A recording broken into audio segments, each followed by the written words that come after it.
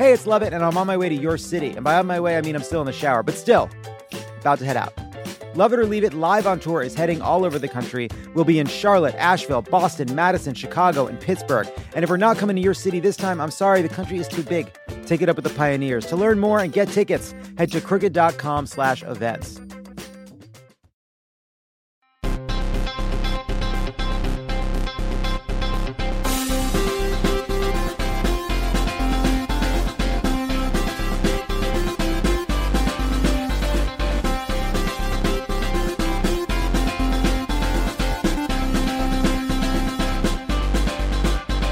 Welcome to Pod Save America. I'm John Favreau. I'm Dan Pfeiffer. On the pod today, we're going to talk about new developments on impeachment, next week's special election in North Carolina, and this week's marathon climate change forum with the Democratic presidential candidates. We were also supposed to talk to Adi Barkan today, but he had to go back to the hospital for some breathing issues. It's been a really tough week for Adi, but he's been incredibly brave. And the good news is that he'll be home soon and will be with us on Monday's pod to talk about two things. The first, his video series Uncovered, where he interviews the Democratic presidential candidates about health care. You can check that out on our website at crooked.com/beahero. And he's going to talk to us about his new book, Eyes to the Wind, which you should absolutely order. You can go to Adi's Twitter feed at Adi Barkan and order it there, or you can go right to his website, beaherofund.com. And if you go to the website, you can order it right there. The book comes out on Tuesday the 10th, next Tuesday.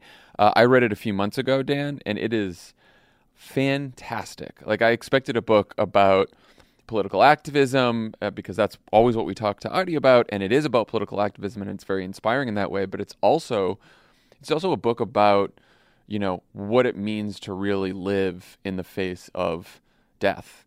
And it is, you know, I cried through the book. I also laughed. It's beautifully written. It's poignant. It's an incredible, incredible book.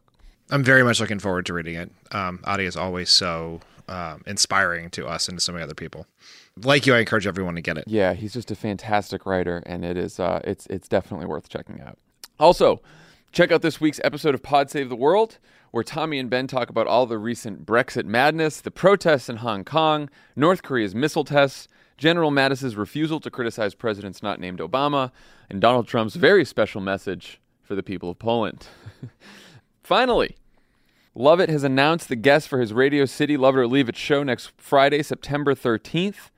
Lovett will be joined on stage by Stacey Abrams, Wyatt Cenac, Dulce Sloan, Alyssa Mastromonaco, and Desus and Mero. If you're in New York, you will not want to miss it. That is a star-studded lineup. Go to crooked.com/events and get your tickets.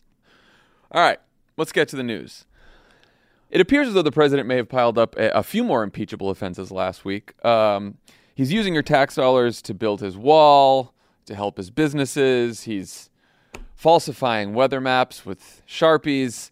We're going to get to all of this in a little bit, but first, we wanted to talk about the latest developments in the impeachment inquiry that is now taking place in the House of Representatives. Is it, John? Is it taking place? In court filings, it says that it's an official inquiry. That's what Jerry Nadler's telling us, who's the chairman of the House Judiciary Committee. That's what some other Democrats are saying. So apparently, we're in an impeachment inquiry. Since the beginning of August recess, more than 30 Democrats have come out in favor of the inquiry, bringing the number of House Democrats who support impeachment to 137, which is now more than half the House Democratic caucus. But Dan, the question is, are we any closer to the House voting on articles of impeachment than we were at the beginning of the summer? John, I don't know. Does anyone know? I don't know. This is a very strange situation we're in, which is the Judiciary Committee says it is conducting an impeachment inquiry. The Speaker of the House doesn't seem to agree with that fact or acknowledge that fact, and it is being mentioned in court filings, but not really in public anywhere else. And so, yes, I think we are 30 more members. So, to answer your direct question, I guess we are 30 more members is a lot of members. It moves us closer, and it is not just a bunch of people in blue districts. It's people from some of these tougher districts, some of the newer members. It sort of spans the ideological spectrum. Yeah. And if the process here is, which is, I think we should talk about whether this is a good process or not, but is do the investigation kind of sort of under the cover of darkness, and then use the fruits of that investigation to write impeachment articles at some point later this year. And I guess we will know more as some of these court cases that are preventing the committee from getting access to things like the underlying grand jury materials from the Mueller investigation and access to noted obstruction of justice enabler Don McGahn to get him to testify. Like maybe that will serve as the basis for it. But it's very, I think, odd to go down the path of a major constitutional action like impeachment, but sort of amble down that path as opposed to storm down it. Yeah, it feels like a compromise that will not really help anyone because you're still technically in impeachment, but you're not getting the benefits of conducting a very public impeachment, a set of impeachment hearings, which would attract media attention, which is in a world where the Senate's going to exonerate Donald Trump. The point of conducting, or at least a big point of conducting impeachment hearings, is to focus the public's attention on the president's crimes and abuses of power. That is the whole reason that we've been for this, aside from the fact that it is simply the right thing to do, because if this president isn't impeached, what is worthy of impeachment? But yeah, so I mean, as you mentioned, the timetable here, I mean, part of this is, there's Democratic strategy, and then part of it is that the timetable is being at least partially dictated by these legal fights, chief among them the legal fight to force Mueller's key witness, former White House counsel Don McGahn, as you were just saying, to testify about Trump's obstruction of justice. And we learned this week that the court fight over that won't be resolved at least until the end of October, though Nadler said that his committee could make its decision about whether to recommend articles of impeachment before the House winds down in mid-December and everyone goes home for the holidays. So, I mean, that's an odd timeline too, because, say the McGahn thing is resolved at the end of October or early November, and then he testifies sometime in November, earliest, hopefully, and then you have a couple weeks to turn around articles of impeachment in the middle of December, and then suddenly, people come back, and now it's January of 2020. We're in an election year. The Iowa caucuses are early February. Like, what's going on here? I think in some of the original conversations we had about this, the idea was we were having this conversation 3 months ago, but it should get going so that you could deal with impeachment. You could have the hearings, you could have the vote, and get all of it done before the Democratic presidential primary really kicks off. And I think that's still basically the right timing, but I think it would be a epic strategic error to vote on something like impeachment and then go on vacation for 2 weeks.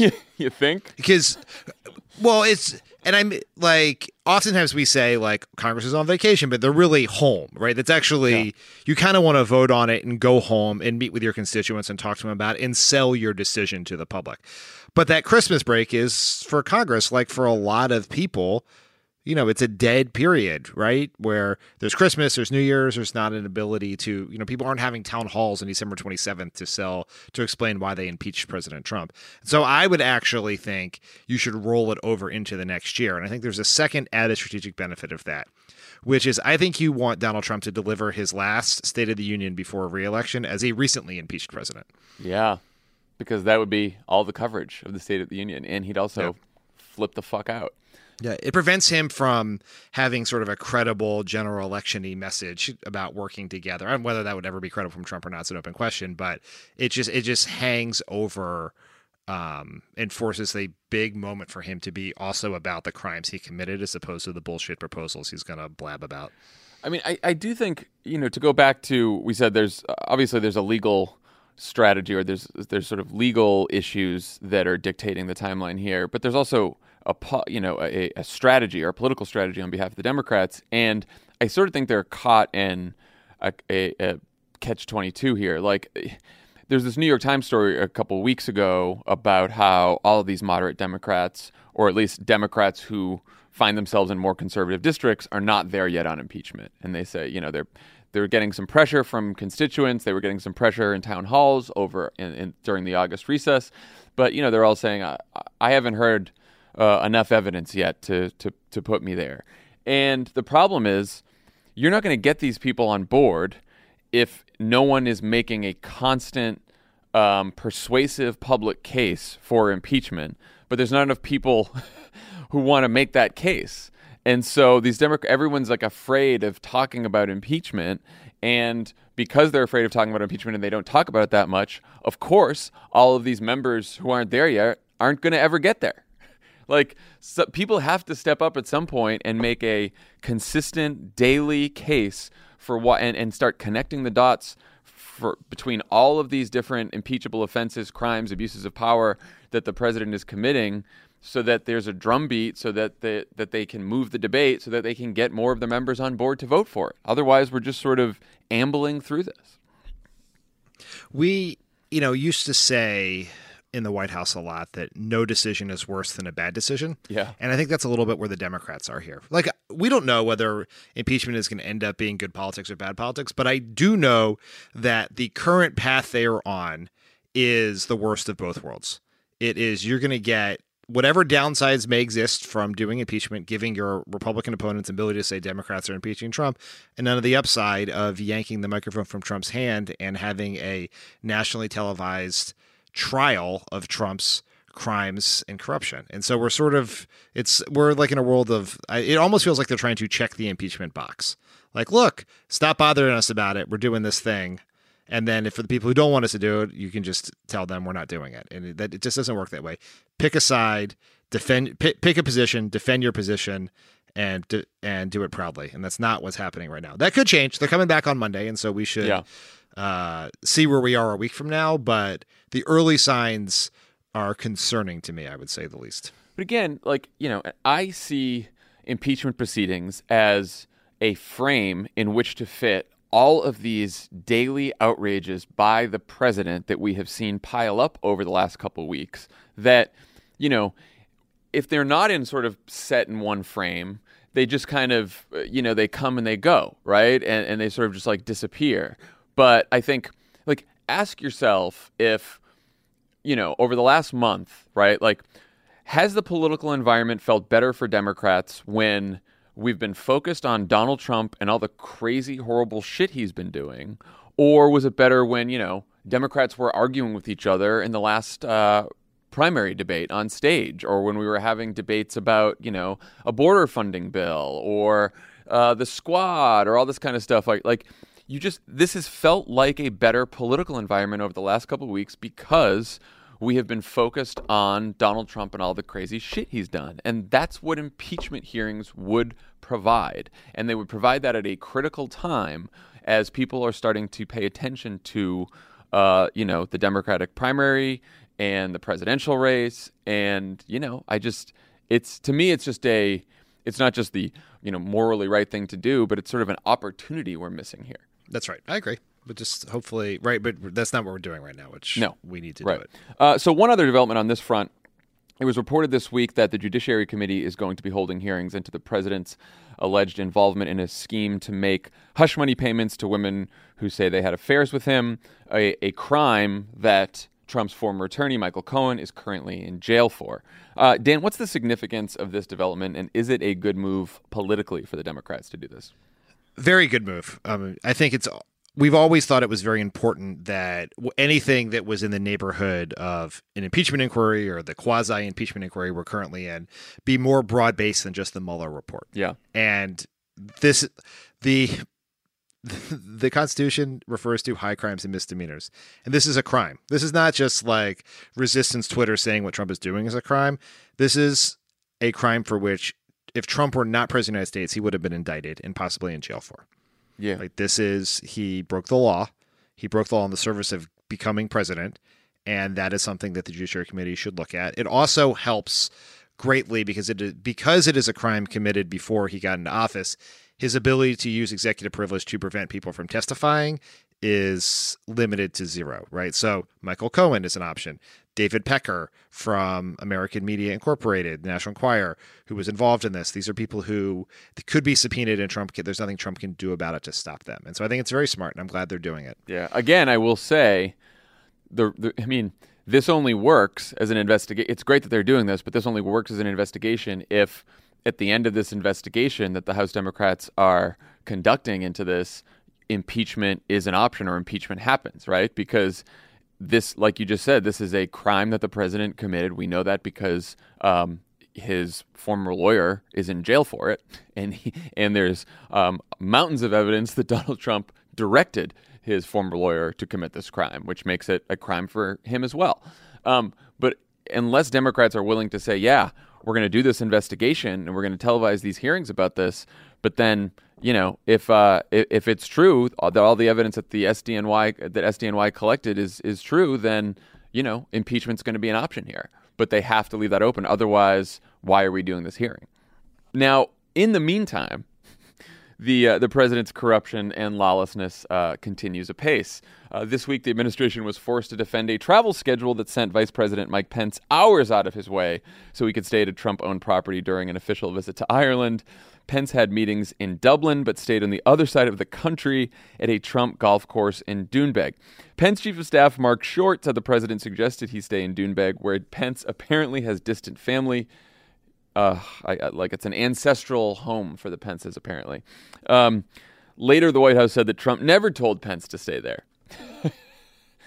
Dan, what do you think about this one? How unusual is all of this for the vice president to stay across the country of Ireland from where he was having official meetings? Well, John, I don't know if you've talked to the staff, but for our San Jose show, we're going to stay in Seattle. It makes zero sense, and it is part of a massive corruption scheme that has been going on where Republican politicians, Republican political committees, Republican campaigns, lobbyists, foreign governments funnel money into Trump's pockets via his hotels. And I think we understand this is not just like Mike Pence is going to get a room. When the vice president goes, all of the staff who travel with the vice president have to go, which includes the Secret Service. It includes the military staff who have to staff the vice president. It includes the vice president's staff, the press people, the advance people, the foreign policy people. It includes the White House communications. They're going to fill up an entire wing of this Trump golf club paid for with taxpayer dollars, which will make Trump's family richer. It is massive corruption that is happening right before our eyes. Yeah, I mean, and they often have to just rent out for security reasons floors and floors of these hotels, even if they're empty rooms. I mean, it is a lot of money that the Trump organization got because Mike Pence decided to pick that location at Trump's suggestion, and it is your money. It is tax dollars that are now making Donald Trump richer. He gets to be rich from his job as the president of the United States. That's what we're talking about here. The president of the United States is getting richer personally because of his public office, and your tax dollars are going towards that. That's what's happening. Plain and simple. Never happened before. Never happened before with any other president, Republican or Democrat. And look, this isn't just like something to yell about and complain about. We tested this message about Donald Trump personally profiting from his public office in our poll in Wisconsin, a state where the same poll came out and, he had a pretty good approval rating in that poll.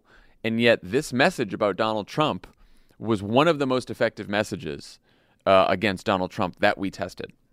And so, it seems like Democrats should talk about this quite a bit, don't you think?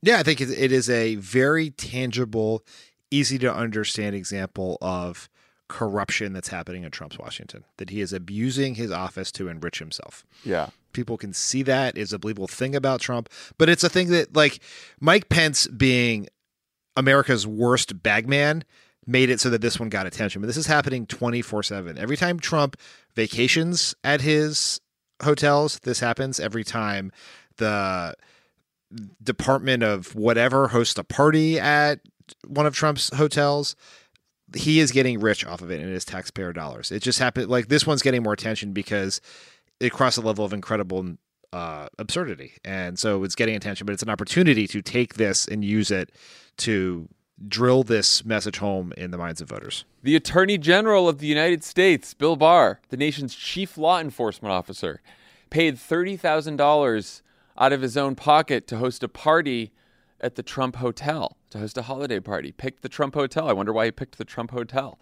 So the Attorney General has just paid the president $30,000.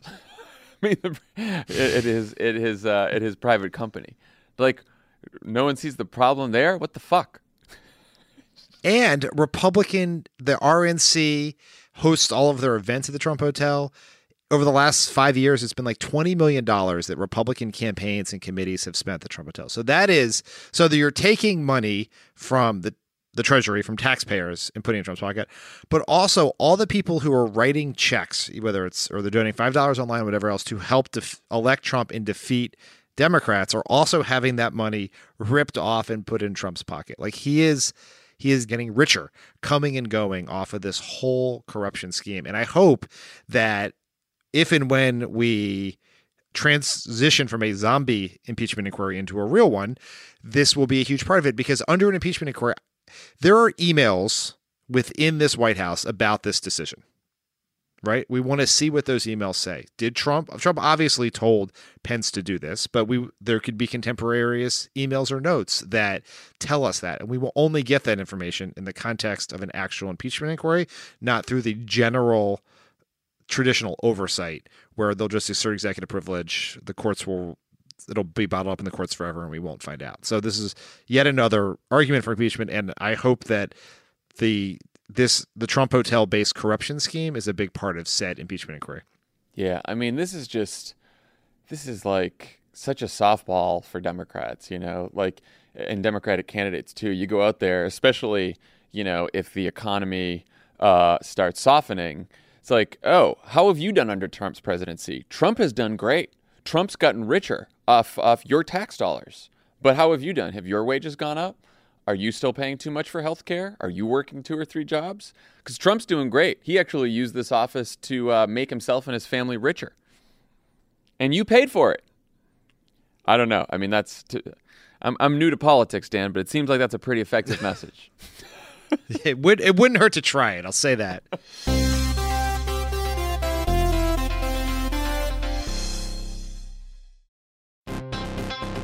All right, people, we all know the stakes of the 2024 election are high, whether it's keeping the Senate, taking back the House, or stopping Republicans at the state level. If you're ready to make a real difference, sign up for Vote Save America's 2024 volunteer program. And just to make it interesting, we're pitting you against each other. Vote Save America will sort you onto a team, east or west, and you'll compete with a community of other volunteers to maximize your impact on the ground with opportunities tailored to you and the causes you care about. The team with the highest volunteering stats could secure the biggest prize of all, the continuation of American democracy. Head to votesaveamerica.com/2024 now and get ready to organize or else. This message has been paid for by Vote Save America. You can learn more at votesaveamerica.com, and this ad has not been authorized by any candidate or candidates committee.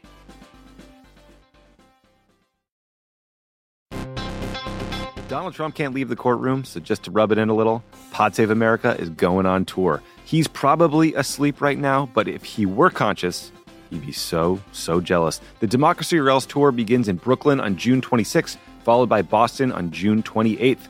Then we go to Madison, Phoenix, Ann Arbor, and Philly. See all the tour dates and get your tickets now at crooked.com/events. Are you like me and tracking the polls obsessively this election year? Well, Dan Pfeiffer's right there with you, and he's taking them seriously, but not literally. Take an average of the polls. Don't forget about any one poll. And the thing that we try to tell everyone in every episode of this podcast is a poll that has Biden up to and a poll that has Biden down to. They all tell you the exact same thing, which is this is a very, very close race. The goal of this podcast is to help people understand polling and freak out about it just a little bit less. Explore the latest polls, what they actually mean, and whether or not it's time to hit the panic button. Tune into Polar Coaster with Dan Pfeiffer, Crooked's latest subscriber-exclusive show. To get access, subscribe to our Friends of the Pod community only at crooked.com/friends.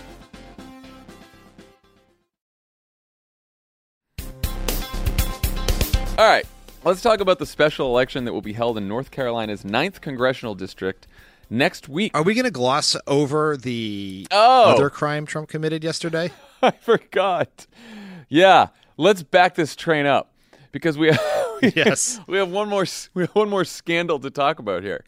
So here's what we're dealing with in the United States this week. The president of the United States decided to spread false information about a hurricane, and say that Hurricane Dorian could potentially affect the state of Alabama when that was never the case. Official models never really had Alabama in its path.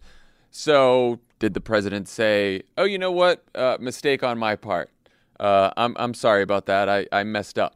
No, he didn't. He didn't, Dan. He has basically been tweeting about it for the last several days. And then yesterday at the White House, in the Oval Office, where presidents do the nation's business, the president sat there on camera, held up the National Weather Forecast map, which had the path of the hurricane, and on the path of the hurricane, someone took a Sharpie and extended the path of the hurricane so that it covered Alabama, so that the president could say that he was right all along. And that happens to be illegal, to falsify a national government weather report. And the president's still yelling about it this morning on Twitter. That's the USA this week, Dan. That's the presidency. I definitely think taking a Sharpie to a weather map is more in the misdemeanors and the high crimes part of the Constitution. Yeah, sure. But it would be like Exhibit A in a 25th Amendment proceeding, because just think about, like, what is the conversation that's happening? Like, Trump is getting ready to go out to do this hurricane briefing thing in the Oval Office, and someone shows him the map that he's going to show, and he looks at it and realizes that Alabama is not on that map. And so you have two options at that point. One is take a Sharpie and doodle on the map to make it look like you were right. The other one would be don't bring a map. And he opted for the former, and no one on his staff could tell him that that was a bad idea. It's also an important piece of evidence here, because now there is the who drew it. Who wrote on the map is a big question that no one will answer. Trump only uses a Sharpie. Like, that's how he signs notes. It's how he does things, which is also sort of funny because a Sharpie's like an adult crayon. So it sort of makes sense that it is Trump's pen of choice. Pete Buttigieg was asked about this on CNN today. And, I saw like headlines that he said, I feel sad for the president. I really pity him. And, my first reaction when I just saw the headlines was, come on, I don't feel sad for him. Let's actually make fun of him here. This is a joke. But I listened to Mayor Pete's full answer, and it's a really good answer. You should check it out, because it really is like, we can laugh about it, but it is quite sad and disturbing that someone who is so deranged, he has serious problems. Like, we know this, of course, but like, taken out with all that's going on in the country right now, everything that's happening, a hurricane that has already caused deaths, that is still threatening the East Coast, all the other shit that's going on. And this is what he's fucking focused on.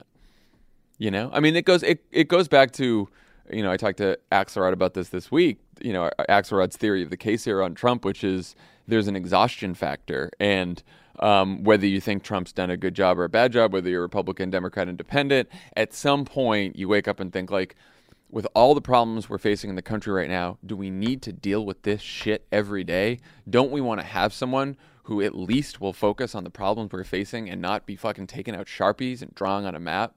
Also seems like an effective message.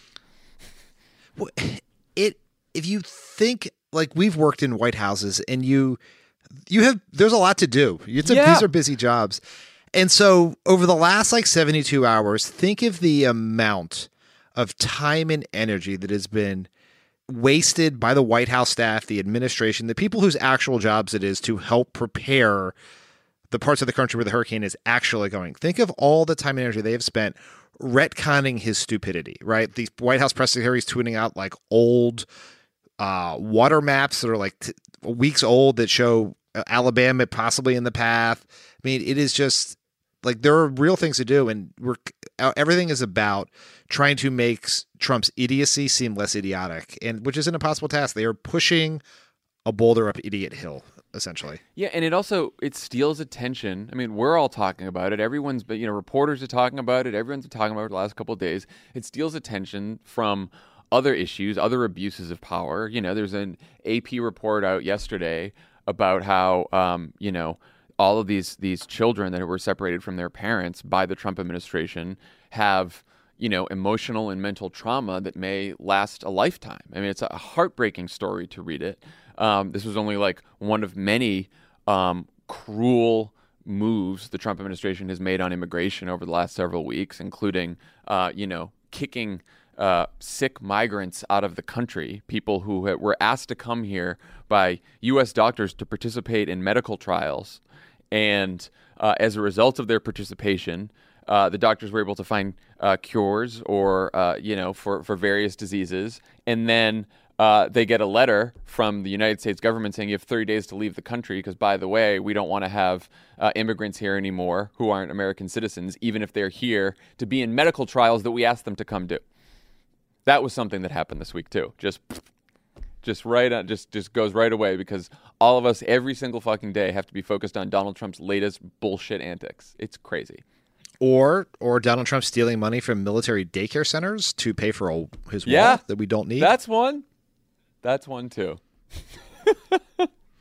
Which, to tie this in a bow, is the argument for an impeachment inquiry. Because we are just living in this Cheesecake Factory menu worth of crimes, and you need some way to organize it that makes sense. And an impeachment inquiry would be the opportunity to do that. You could segment it out where you should probably do it over a long period of time. Like, we're going to do X days, 3 hearings over a week on obstruction of justice. And we're going to do 3 hearings a week on emoluments and corruption via the Trump hotels. We're going to do 3 days a week on unconstitutional uses of executive authority and do it that way. Yeah.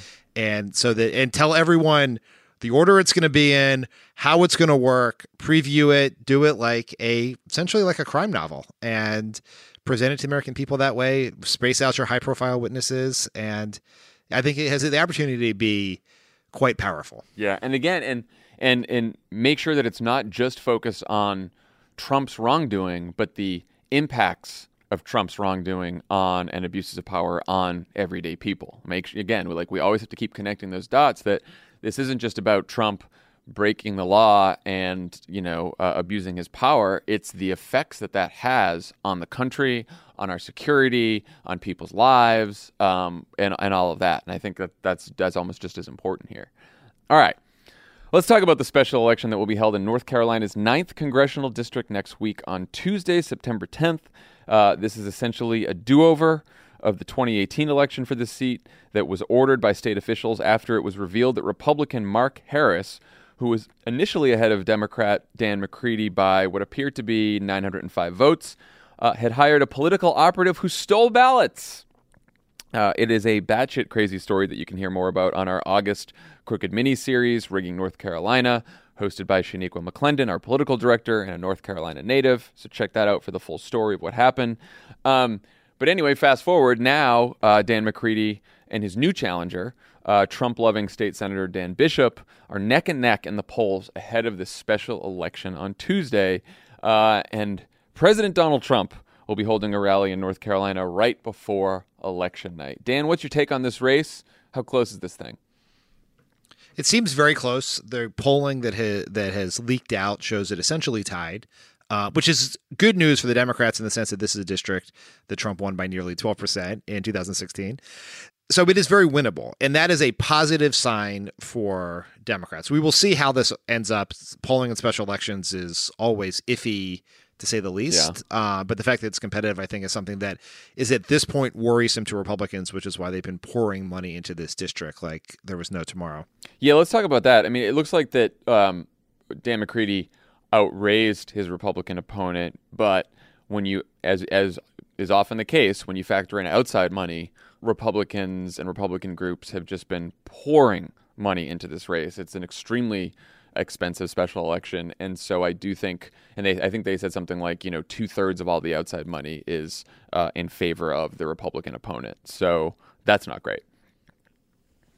And they're doing that.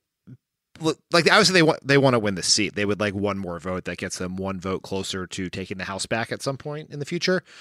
But what is driving the Republican investment in this race is there are all these Republicans who are thinking of retiring. We've had a bunch over the last few days, but there were a whole bunch who were sitting out there who the leadership is very worried may retire because serving in the minority with a criminal doofus as president is not an enjoyable way to serve your country in the minds of a lot of these Republicans. And if the Democrat were to win this race, the fear is this will push a lot of Republicans over the line because it would be a sign that it's going to be a very tough 2020 for the House. I don't know that it actually will mean that, but typically the impact of these specials is as much in the sort of emotional well-being of the caucus that comes up short than it is in the as an actual predictor of what's going to come in American politics. Yeah, I mean, I think obviously this race matters sort of beyond just the additional seat in the House. It's a test of, has the energy and enthusiasm from 2018 continued, even though in 2018, McCready was down by about 900 votes. It's a question of that. It's in a pivotal state for 2020 because North Carolina will be competitive in the presidential race. It also Tom Tillis, the senator from North Carolina, Republican senator, is up for re-election and is one of the potentially flippable seats for Democrats. So, it'll be a test there. I also think it's a test of sort of both sides dueling messages ahead of 2020. I mean, a lot of the outside money that's been pouring into this race on the Republican side has been doing everything the Republicans and Trump have said they're going to do when it comes to taking on Democrats in 2020, which is call them socialists, call them radicals, all of their xenophobia on anti-immigrant stuff. They've got ads there with, the squad's faces on them, everything they're going to throw at the sort of Democratic candidates in 2020, they're trying to test here. And McCready, who is a more moderate Democrat, he's a Marine veteran and he's a little more moderate, has been focused sort of exclusively on a healthcare message. He's not for Medicare for all, but he's been talking about, sort of protecting the Affordable Care Act. So it is sort of a test of messages too. Do you think that's fair? Yeah, I think it's both messages and then also turnout strategies and models for the state of North Carolina in 2020. Like there's a lot to learn from these special elections. So I think that's very important. And that's true regardless of the result, but you'll learn a lot from it. And to go back to the point that Trump is coming. Oh yeah. Like in some ways that can help because it's a more Republican than Democratic district. So drawing attention to it could increase turnout, which should theoretically help the Republican. But there are two ways in which it hurts. One, who knows what Trump could say or do that could cast it in controversy. He could still be, yes, who knows? He could still be engaged in his two-front war against the National Weather Service and Deborah Messing.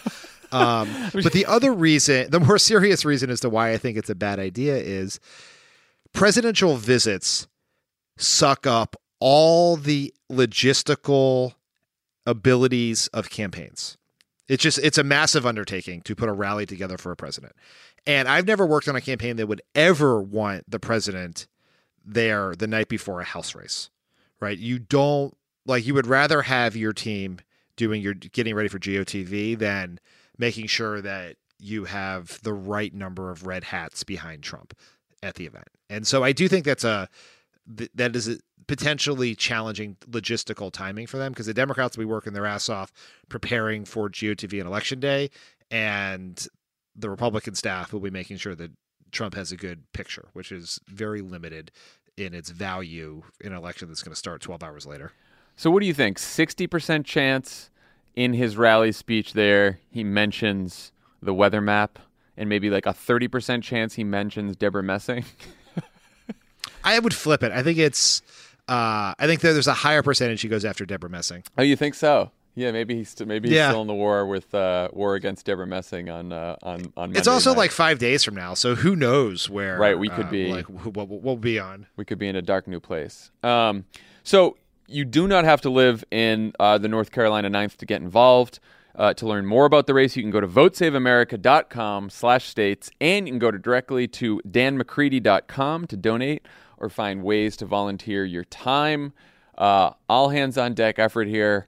Let's help Dan McCready pull out the win on Tuesday.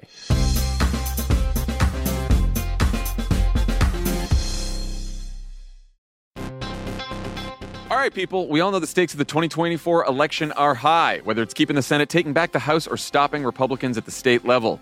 If you're ready to make a real difference, sign up for Vote Save America's 2024 volunteer program. And just to make it interesting, we're pitting you against each other. Vote Save America will sort you onto a team, east or west, and you'll compete with a community of other volunteers to maximize your impact on the ground with opportunities tailored to you and the causes you care about. The team with the highest volunteering stats could secure the biggest prize of all, the continuation of American democracy. Head to votesaveamerica.com/2024 now and get ready to organize or else. This message has been paid for by Vote Save America. You can learn more at votesaveamerica.com, and this ad has not been authorized by any candidate or candidates committee.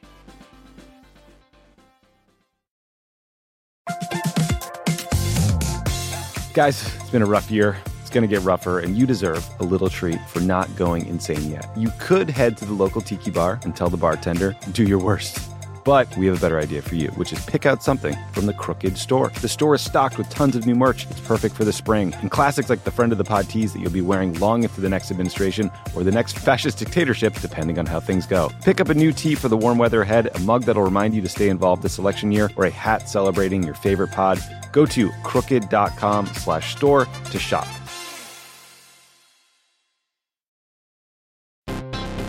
Are you like me and tracking the polls obsessively this election year? Well, Dan Pfeiffer's right there with you, and he's taking them seriously, but not literally. Take an average of the polls. Don't forget about any one poll. And the thing that we try to tell everyone in every episode of this podcast is a poll that has Biden up to and a poll that has Biden down to. They all tell you the exact same thing, which is this is a very, very close race. The goal of this podcast is to help people understand polling and freak out about it just a little bit less. Explore the latest polls, what they actually mean, and whether or not it's time to hit the panic button. Tune into Polar Coaster with Dan Pfeiffer, Crooked's latest subscriber-exclusive show. To get access, subscribe to our Friends of the Pod community only at crooked.com/friends.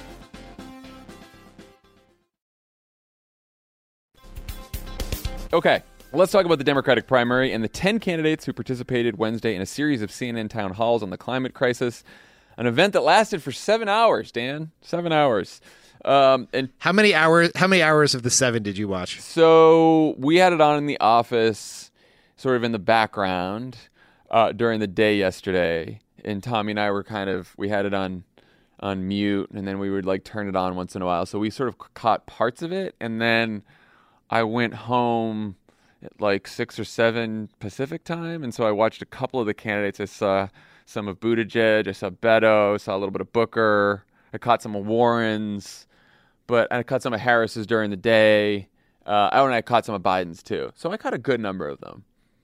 What about you? Yeah, I'm on the East Coast right now, and I had another thing to do last night. So I sort of I've done the red zone version of the climate town hall. I think I've seen all of the highlights and all of the bloopers, but I didn't sit in front of the TV for 7 hours.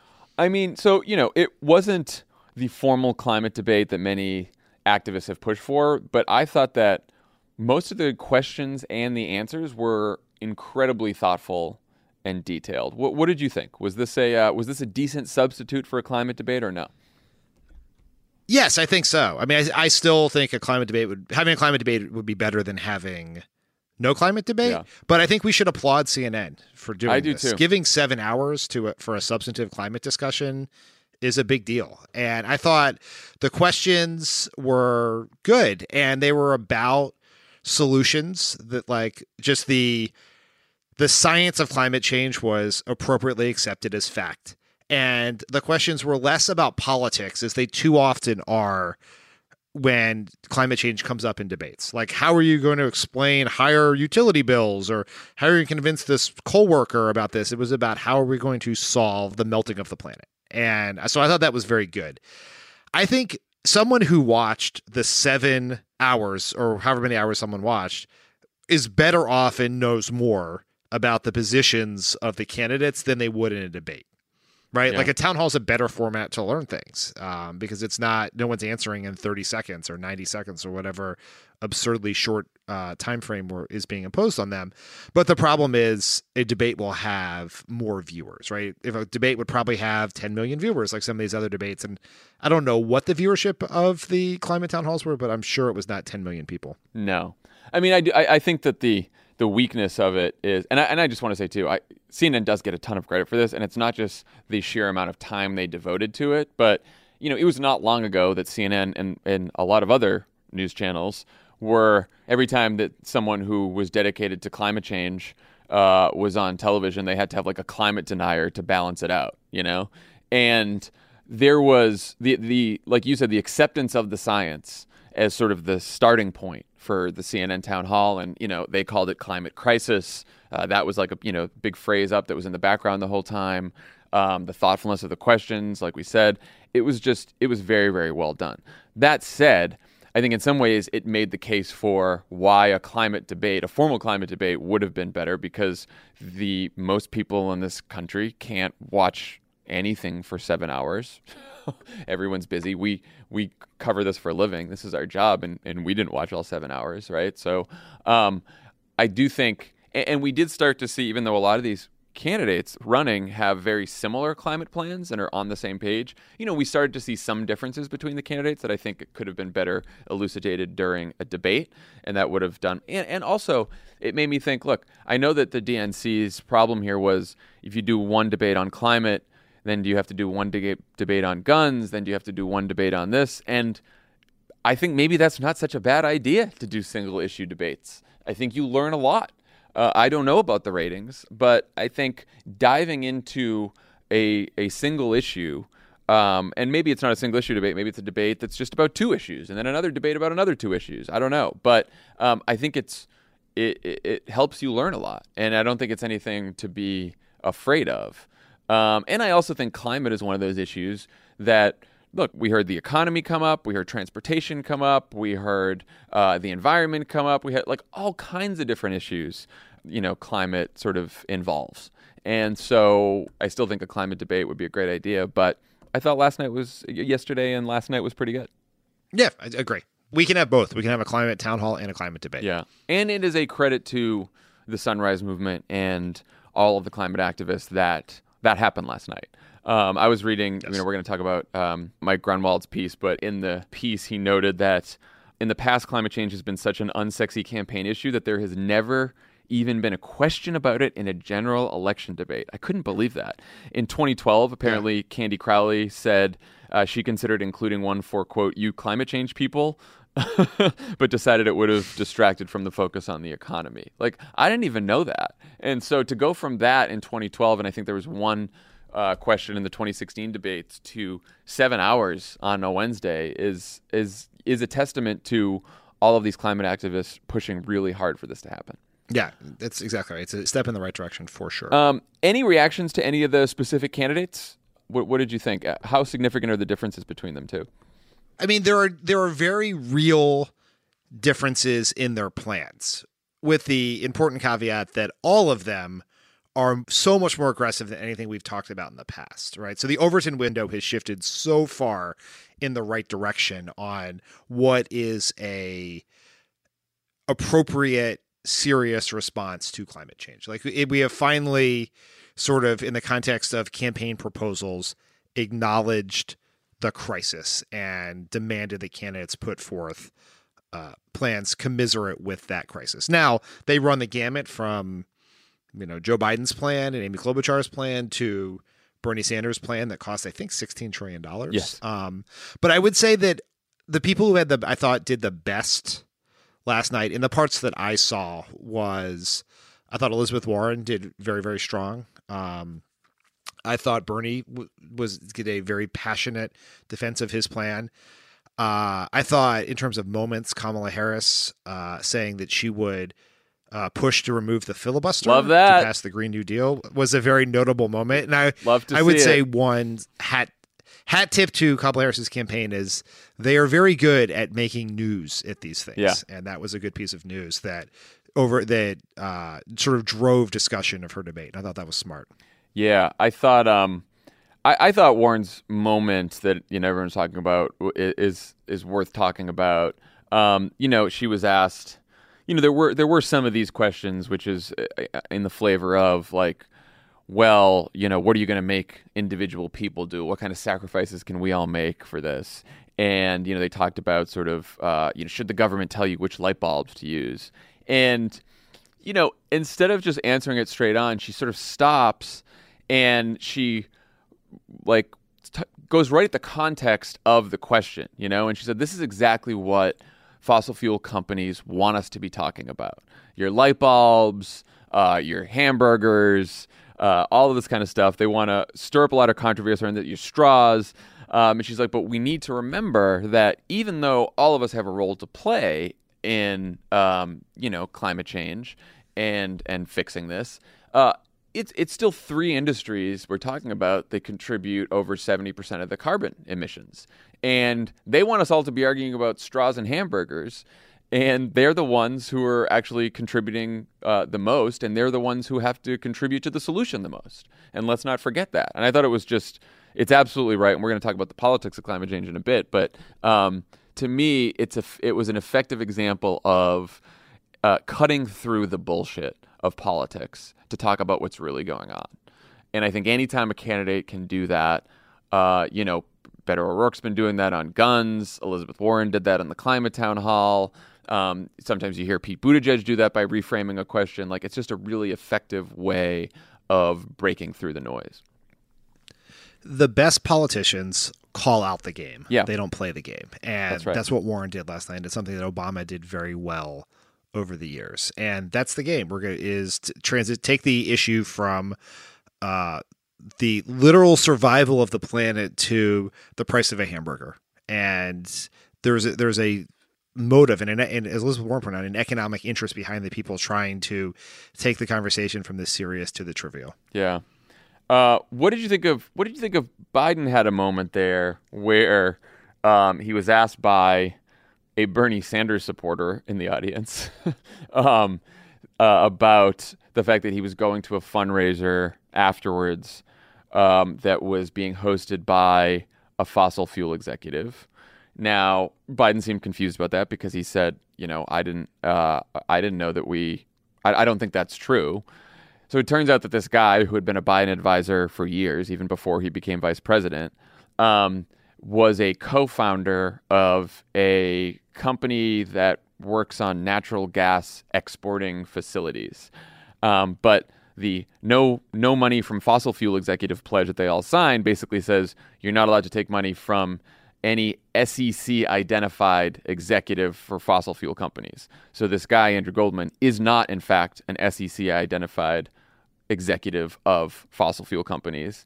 But, he co-founded this natural gas oriented company. So Biden gets a bit confused on stage about this, says he didn't know that his staff told him this, whatever, blah, blah, blah. And then Anderson Cooper later says, actually, you're right. He's not involved in day-to-day operations of this. But of course, he's a founder of a natural gas firm nonetheless. What did you make of that whole thing? I think it's sort of impossible to expect a presidential candidate, whether it's Vice President Biden or anyone else who's running, to know off the top of their head who is hosting their next fundraiser. And so he was caught off. He clearly didn't know what was going on. And then once he knew who the person was, he tried to respond to it. It was bad luck in a lot of ways. He got nailed in a gotcha question. I guess the only thing I would say is it probably, yes, as I understand it, this does not technically violate the pledge. Right. But knowing that this had been a point of controversy for the campaign previously, scheduling this fundraiser the day, whatever it is, the day after or whatever, the climate forum was a risky move, and they paid for taking that risk, I guess. Yeah, like I was trying to walk through it as, what it would have been like for us being staffers on a presidential campaign, right? So like the first thing you do is you say, okay, we're going to go through every single donor and make sure that none of the donors are identified by the SEC as fossil fuel executives, because that's the pledge we signed. So you get researchers do that, the staff does that, they go through, they do it, and it checks out. And on that, the Biden campaign is correct. The guy was not identified by the SEC. But then many people know that there's a fundraiser, that Andrew Goldman is one of the hosts of the fundraiser. They think about him as an old-time Biden advisor, which he is. But, then you have the research team sort of look at the host of the fundraiser and be like, let's just make sure, let's look at all the connections that everyone has that's hosting the fundraisers, since we're doing this tomorrow, since, it's potential political exposure for us. And usually when you do that, it comes up, it's pretty easy when you Google Andrew Goldman to find out that, yeah, he's this hedge fund guy, but he did have this connection with a natural gas company, and you just take care of it. They did not do that.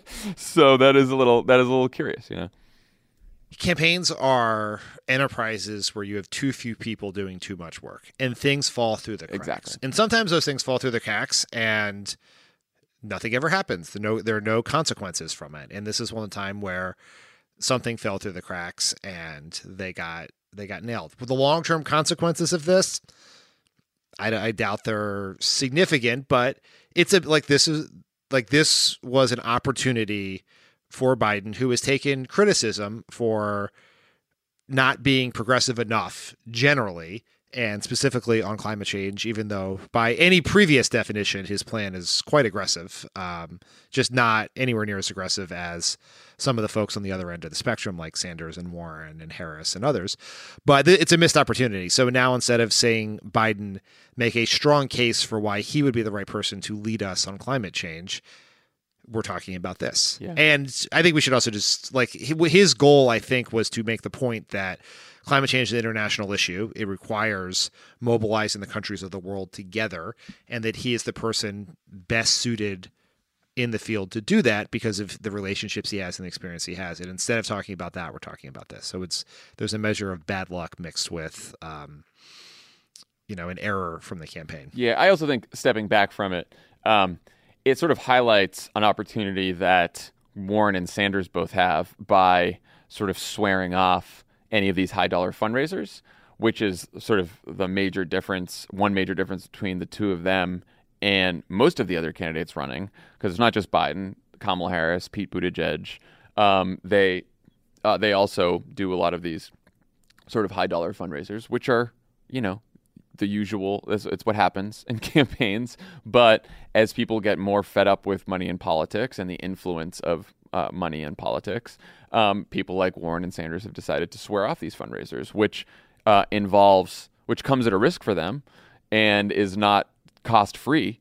But if it's not cost-free on one side, you want to have sort of a political advantage on the other side, and this is the political advantage for both of them to be able to go out there and say, well, we don't have to worry about who we're palling around with after a climate debate, because we don't hold those kinds of fundraisers. So a few of the candidates, Warren, Kamala, Booker, Bernie, Pete, announced their climate plans in the last week or so. Warren basically adopted Jay Inslee's plan while adding a few provisions of her own. Do you think that was smart of Warren to adopt Inslee's plan? I am in awe of how clever it is. It is so fucking smart. Yeah. Because for the following reasons. One, Jay Inslee, although his campaign did not take off, he successfully branded himself as the climate candidate. Two, he had a really good plan, just praised by most people as being very substantive. And when he got out of the race, all the other candidates praised him for being Mr. Climate with a very good climate plan. Elizabeth Warren, who has enough plans of her own that she can just adopt this, and it makes it very hard for people to critique it. It was just so smart. Yeah. Because it comes with this imprimatur of legitimacy from the quote-unquote climate candidate that all the other candidates have praised as the climate candidate. It's just so smart. Yeah, it was very smart. And Jay Inslee has said, too, basically it's an open source document, and anyone who wants to use it can use it. And, I think one of the great things about Inslee's campaign, he was still, on the day he announced he was getting out of the race, I think earlier in that day, he announced another plank of his climate plan. Like it's so thorough and detailed, his plan, that basically he just kept churning out policy on his climate plan throughout his whole campaign. And so I think it's going to, no matter who, which Democrat wins, it's going to serve sort of as a blueprint and potentially the gold standard on what the next Democratic president should do on climate change.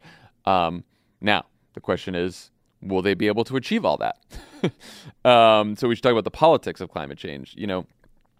Mike Grunwald over at Politico, who's one of the best climate reporters around, published a big story where he argued that climate change could pose a political problem for Democrats. He wrote that even though progressive and moderate voters see climate change as a problem and want it to be a priority, there is a deep divide on how they want to approach it, with progressives supporting aggressive plans like the Green New Deal and moderates supporting more targeted piecemeal solutions. And meanwhile, you've got Trump and the conservative propaganda machine, spending all their time telling Americans that Democrats are radical socialists who want to ban cows and planes. What did you think of Grunwald's piece, and do you have any fears in general about the politics of the climate debate for Democrats? I saw the headline on Twitter, and I almost threw my laptop across the room. I was like, what a fucking typical Politico headline, which is that's like not even fair to current Politico. That's like what we sort of thought Politico was like 10 years ago. Yep. Then I clicked on the link, which, good for me. And I saw it was Grunwald, who has more than enough credibility as someone who is taking climate seriously to, have this, to raise this discussion. And he's not wrong. I mean, I worry about climate. I also worry about healthcare, and I worry about Russian interference. I worry about everything, right? That's our motto: worry about everything, panic about nothing. And so, yes, we worry about it. I think a couple of points on that is, one, I worry more about the planet than I worry about the politics of climate change. And so we should be urgent and aggressive in making climate change an issue in this campaign, because if we want to do something when we get to office, you have to campaign on it now. You can't pretend you can't run on small bore solutions and then get to office and support the Green New Deal. That is not that is a political disaster. You have to try to change people's minds and convince them in the campaign trail. So I think that where we are right now on the politics of climate could be very different from where we are in November of 2020 if Democrats aggressively make the argument about why this is urgent and why these are the right solutions. So I'm worried but not panicked, I think would be the way I'd say it. Yeah, I mean, look, he notes in the piece, that he says the most prominent Democratic dispute about climate policy is whether it should focus exclusively on climate or whether it should take on broader issues of economic justice, which is what the Green New Deal does. And, I've heard some good progressives and good, very smart climate folks say, yeah, well, this is like a liberal wish list, right, that's attached to climate policy in the Green New Deal. And if we really think that the climate is an existential threat, shouldn't we focus exclusively on climate and carbon pollution and not have a larger plan that also talks about, job guarantees and healthcare and all that kind of stuff? And I completely disagree with this. And it's not look, I think the Green New Deal is the right thing to do. But I also think, just from a raw political calculus, it is a smarter way to frame this issue than to talk about it as, what do we all have to do and give up and sacrifice to save the planet and eliminate carbon pollution and make sure that we keep warming under 2 degrees Celsius. I think if you only focus on that, basically it is a message to people that, we have this existential threat to humanity, and here's all the things you have to do and give up and sacrifice to fix it.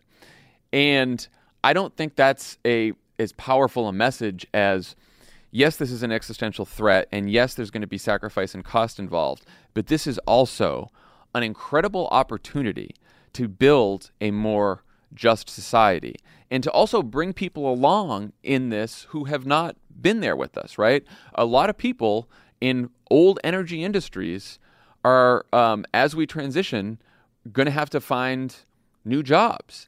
And if we're not willing to take care of those people, if we're not willing to make these people whole and these people who are in these industries whole, then we're not going to be able to build the political coalition necessary to get this done. This is still about politics and persuading people to join us in this effort. And the people who are on the front lines of climate change, the people who are getting devastated by these storms, who are living in coastal areas, people who are working in the coal industry, people who are working in the oil industry, like, we have to be able to say to all these people, we can do this together and it can be a win-win for everyone. And that's sort of the theory behind the Green New Deal. And I think it's a politically smart theory. Someone who chooses a more moderate approach to climate change is going to have 80% of the political liability of the candidate who is for the Green New Deal. Right. Right. It's not like, this is not on the level, right? Like, this is going to, regardless of what your position is, this is going to be about higher utility bills, hamburgers, your constitutional right to have a plastic straw, and all this other bullshit. And regardless of what your position is, so you might as well go big. You might as well try to push the debate in a bigger, bolder direction, because substantively, that's where we have to go. And when you get down to the brass tacks of trying to pass legislation in a Senate with an eliminated filibuster, God willing, it may be different. You may only be able to get some portion of it. But if you don't, whatever the actual law that passes is going to be somewhere closer to the middle than the law you campaign on. So you might as well campaign on the biggest, boldest solution that possible. It's like Biden's plan is 1.5 trillion or something, and Bernie's plan is 16 trillion. Bernie's plan is not 16 times more politically risky than Biden's. It's like 10% more politically risky than Biden's. You also have to paint a picture of the future that is inspiring enough that you can build a movement, right? I mean, this is just basic. If your entire climate message is only about staving off disaster, you're only doing half the work there. Because the truth is, it's not just about staving off disaster. It's about, like, building a new economy for the future that is going to produce high-paying jobs in, whether it's retrofitting buildings or solar panel construction or all the other kind of things that we haven't even thought about yet that are going to happen, industries that are going to be created, jobs that are going to be created by transitioning to a clean energy economy. There's a lot of opportunity here for the United States. There's a lot of opportunity to create jobs, to create good jobs for people. And by talking about that and making that part of your climate plan, you're going to be able to build a bigger coalition. And when you even poll sort of like individual parts of the Green New Deal, things like federal job guarantees and training and investing in education and investing in benefits for people and all that kind of stuff, they poll quite well because a lot of, you have to speak to people's day-to-day concerns about their lives. And I think we saw this challenge back in 2008 when we were on the Obama campaign. One of the challenges with climate is if you only talk about climate and the environment, you're going to get, some people who are committed to this. But if you make it a message about jobs and the economy as well, it's going to be more popular and you're going to build a bigger coalition and you're going to be able to get it done. Last thing I'll say on this is think about how far we have come on the politics of climate in just such a short period of time. From, as you pointed out, no questions to a 7-hour town hall to worrying about even supporting cap and trade to the Green New Deal. And so there's nothing to say that this is not heading in the right direction if we keep pushing it, and that the politics can become an unalloyed benefit going forward. But the only way to do that is to keep organizing, keep arguing, keep pushing. And there's no other option. There is not another option. This is the only planet we have. Yeah, I mean, the plans are all very radical, but the science right now is pretty fucking radical too. And so you have to have policies and a movement that's commensurate with the size of the challenge right now. And it is an existential challenge. That is just the facts. So we can either face that and push as hard as we can for it, or we can accept the present course we're on, which is, devastation. And we don't want to do that. So it's dark. Don't want to do that. But you know what? I'm hopeful after yesterday. Everyone has a great plan. I mean, Data for Progress, our friends over there, it's a, very progressive, very, very liberal think tank. They rated all of the plans of all the people who were on stage yesterday, with the exception of Amy Klobuchar, as either very thorough or thorough. So they thought they gave everyone a clean bill of health there. They have great plans. The questions were great. The answers were great. And so, I'm definitely more hopeful about the future around climate after watching that yesterday. So that's good. All right. Anything else? Any other stupid fucking controversies we didn't cover? No, I just checked Twitter, and we seem to no. There's some of the same old stupidity has continued to be stupid since we started this podcast, but there's no new stupid that I can find. No new stupid. We'll take that as a good sign.